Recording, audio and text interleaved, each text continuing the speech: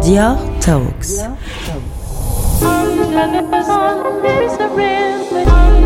I really want to celebrate the creativity of the women, but all the creativity is another way to give voice the artists that I like. Only in this way you can move in the future, and you have a conversation with the new generation of women. I'm so excited to say that this episode of Dior Talks interviews one of the key names of the Italian feminist art movement, Bianca Pucciarelli, who goes under the male pseudonym of Tommaso Binga. Based in Rome and born in Salerno in 1931, Tommaso Binga is an Italian performer, multidisciplinary artist and professor who has been working for more than 50 years. Since the 70s, she has taken an interest in verbal visual writing and is one of the leading figures in visual poetry, with her art closely associated with activism and social issues. Her pivotal 1976 series, Scrittura Vivente, saw Tommaso use her own nude body silhouette to mimic the letters of the alphabet, a work that she reimagined by collaborating with Maria Grazia Chiuri for Dior's Winter 19 show in Paris, where she covered the walls of the show space with each letter spelling words from one of her poems.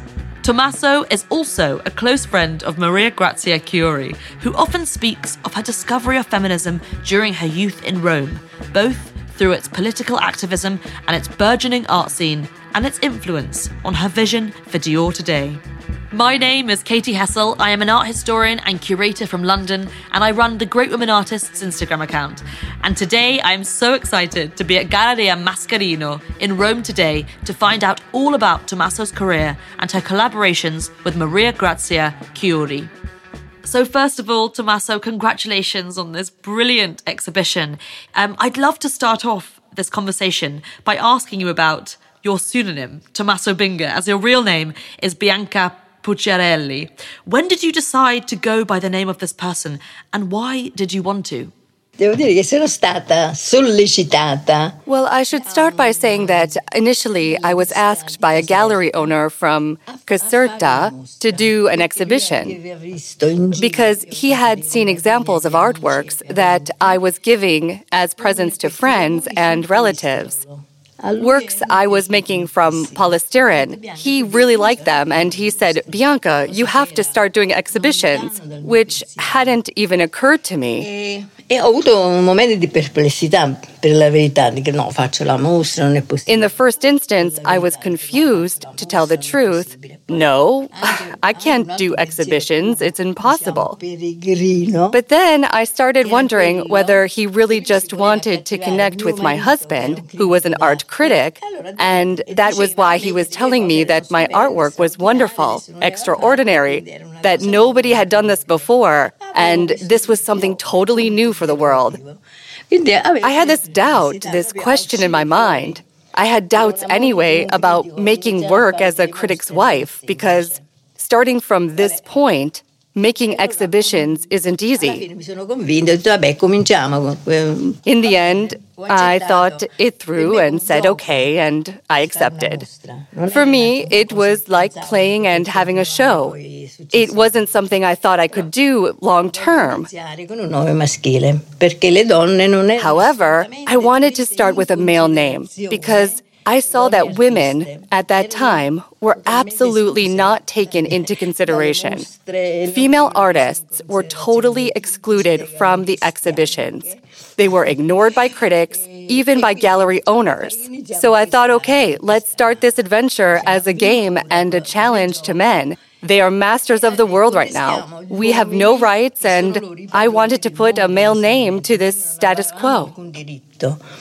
E voglio mettere un nome maschile.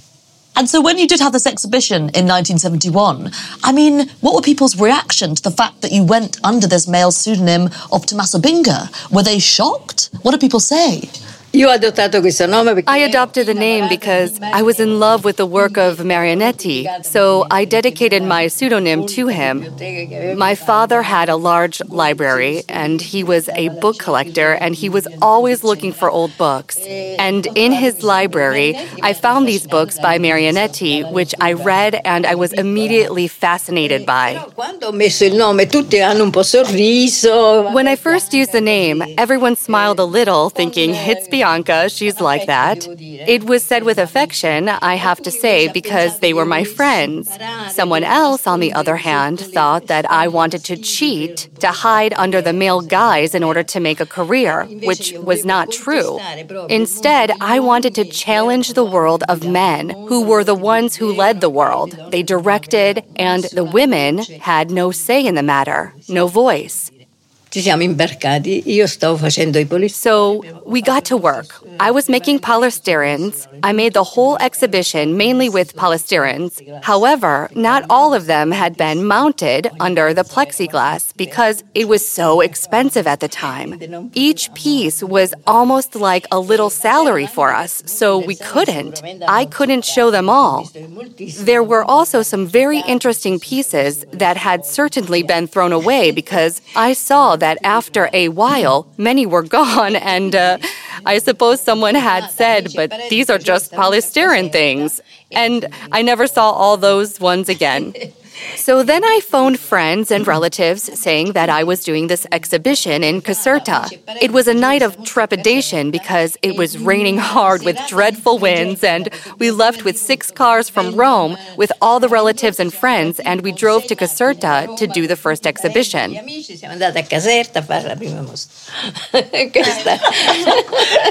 And so, sort of to go back to the beginning of your life, you were born in 1931 in Salerno in Italy. I mean, what was your upbringing like? Were there any feminist influences happening at the time of your childhood even? A Salerno devo dire no, perché io poi sono andata via da Salerno. No, not in Salerno, I have to say. And I left Salerno when I was about 18 or 20 years old. When I left, I came to Rome. Then in Rome, I met my husband, who I already knew from back home when we were kids.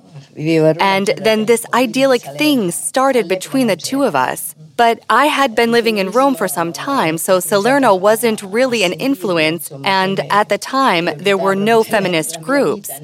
Basically, I started to feel that feminism was a priority of my life in the 1970s. Later, there were obviously feminists in Salerno, but not when I was there because I left early on. That's so interesting, that you're thinking about this time in 1968 and women are starting to have these collective conversations with each other. I'm wondering at what moment, because obviously the 70s was this decade that really sparked so much feminist theory, interest, also globally we have to remember as well. What was it in Italy specifically that really sparked the start of the feminist movement? I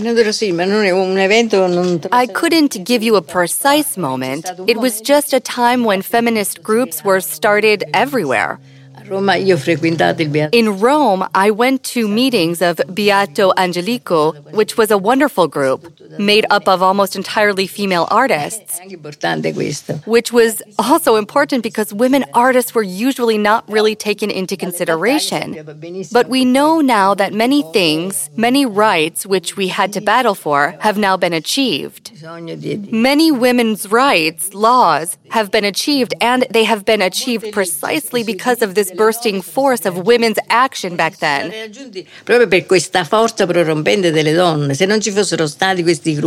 If these groups had not existed, nothing would have happened.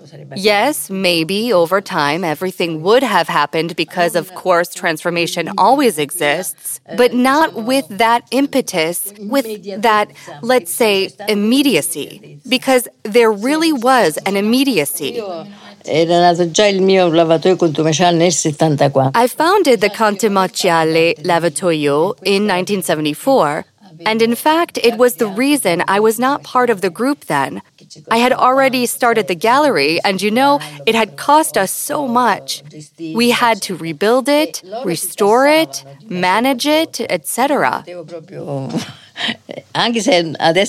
Beato Angelico contributed a certain amount, but I just couldn't. Even if, in hindsight, I could also have paid a little. But we really didn't have the money. Then, however, we did an exchange because they came to me to do the performances and I went to them. I always followed their progress. They were all friends of mine. Neda Guidi, above all, was a very dear friend of ours. She gave me many works of hers and in turn I gave her things. So we exchanged gifts, we exchanged works, which is no longer how things happen. So interesting that you'd use a space, I guess, that's a segregated place. And so you're really thinking about the outliers of society, and the fact that women could even be categorized as an outliers of society is, absurd in 2020. But in the 1970s, it shows what determination you and the other female artists around you must have had.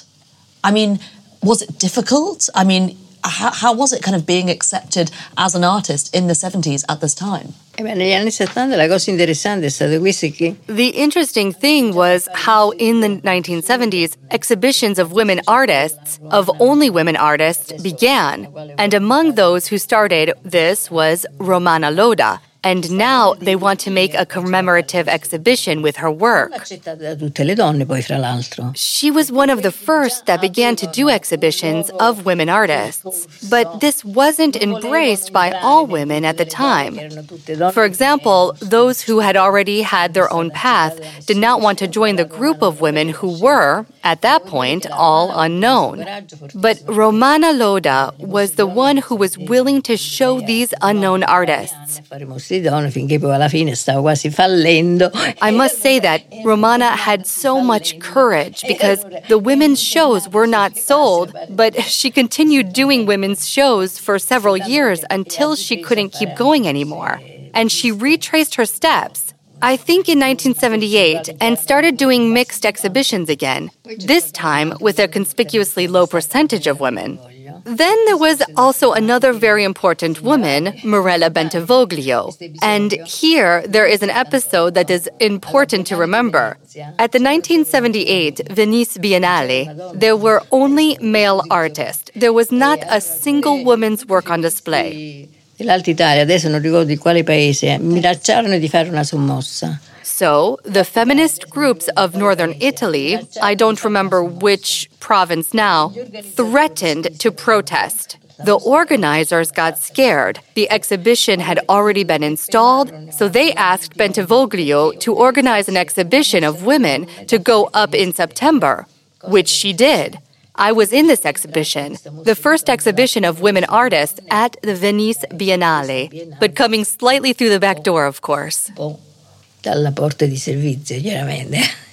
Can you tell us about your alphabet, Scrittura Vivente, which is very well known across the world, how this work came about and the idea behind it? Allora, diciamo che la scrittura vivente è nata da una mia idea. So I can say that Scrittura Vivente came from an idea of mine, which is that words have a body.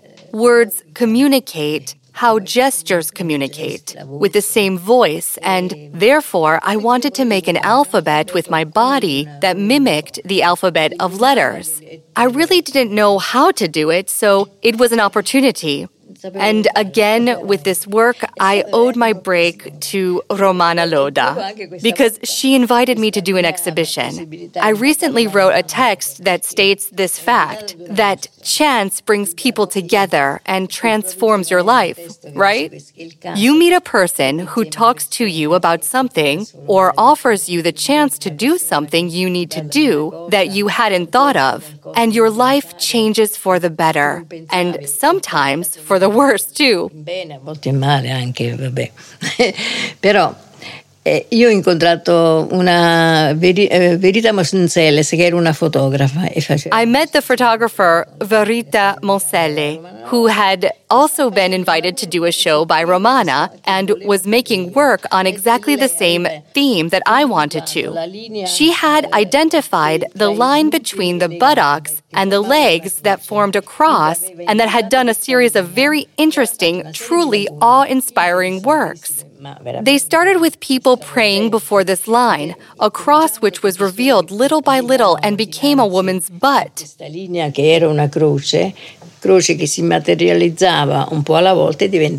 I wanted to make a work with my naked body which would mimic the letters of the alphabet to adapt to the body of the Word.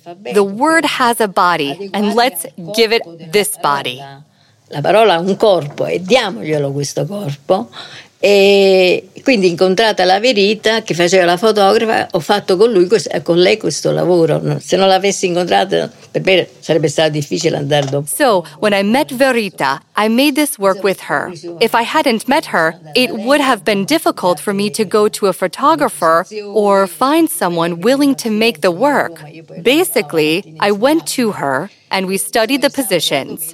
She lived in Florence, and I lived and worked in Rome. In the mornings, I taught, and on Saturdays and Sundays, I went to Florence, and within a year, we managed to develop this alphabet, which was a success from the start. At that time, we both carried these works of ours around. I, the alphabet, and she, a work called Ecce Homo, with variants of the cross, which became a seat. And we were boycotted and made to remove our works. I must say, not in the South. In Bari, they accepted everything. But we went to Padua, and they had us take our works away because they were obscene. But maybe some works really were. Osceni. Quindi alcuni lavori forse lo erano veramente. And this idea of performance is obviously, used around the world, specifically with feminist art. Why do you think that women artists in particular are drawn to this idea of performance art? Do you think it's because performance art is something that was never really explored by male artists before? It was something that wasn't such a traditional medium. It allowed you to actually create a hierarchy, or a lack of hierarchy, I guess, of your own medium. Does that make sense? It's like being in control of a medium that hasn't had this patriarchal barrier. No, le performance sono fatte anche da uomini, chiaramente. Actually, performance work is not only made by women. Obviously, male artists use it too. But the women's performances were made with the body because the woman's body has always been the erotic body. The body of love, the body of possession. In fact, a body that is a body of art, an autonomous body which expresses itself, and perhaps it is right that it should be so. Forse è giusto che sia.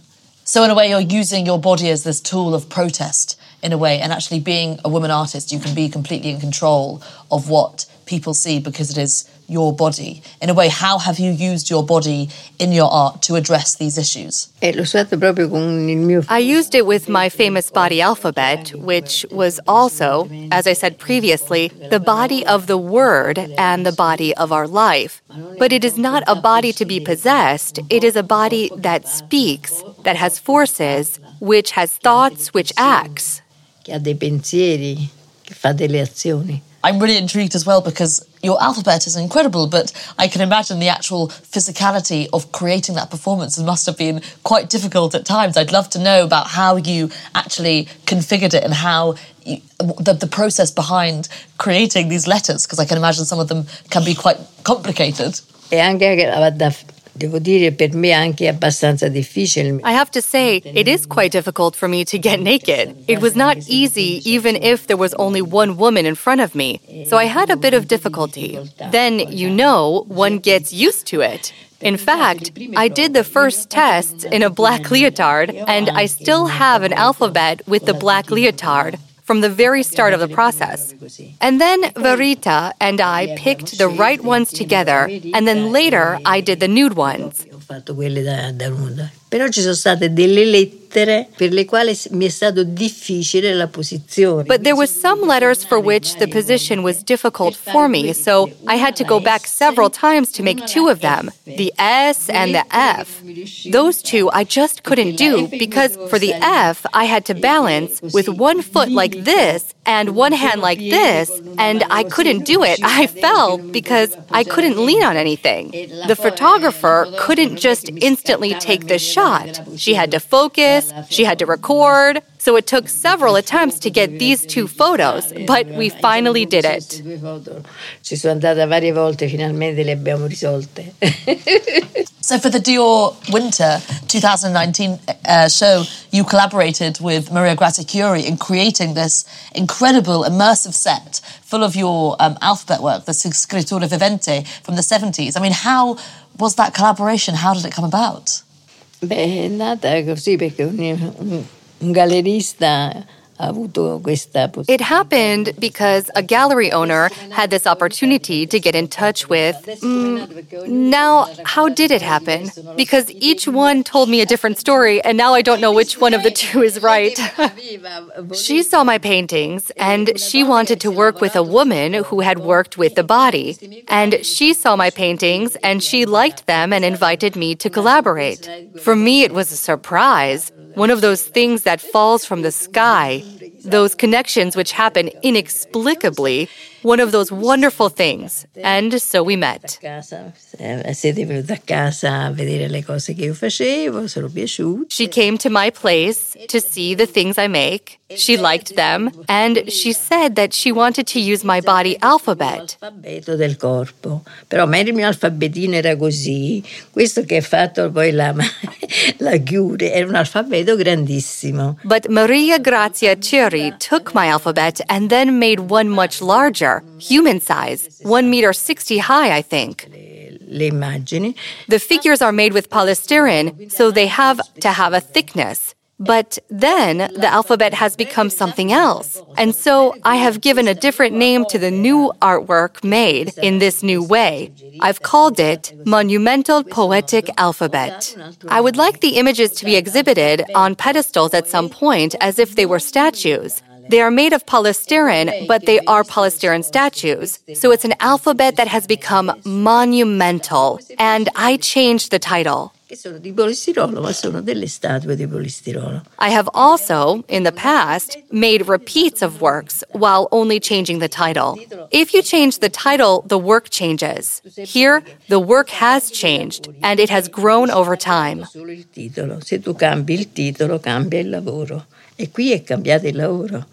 Si è trasformato, ha avuto una sua crescita nel tempo. Wow, I mean, I would have loved to have seen it. It's incredible.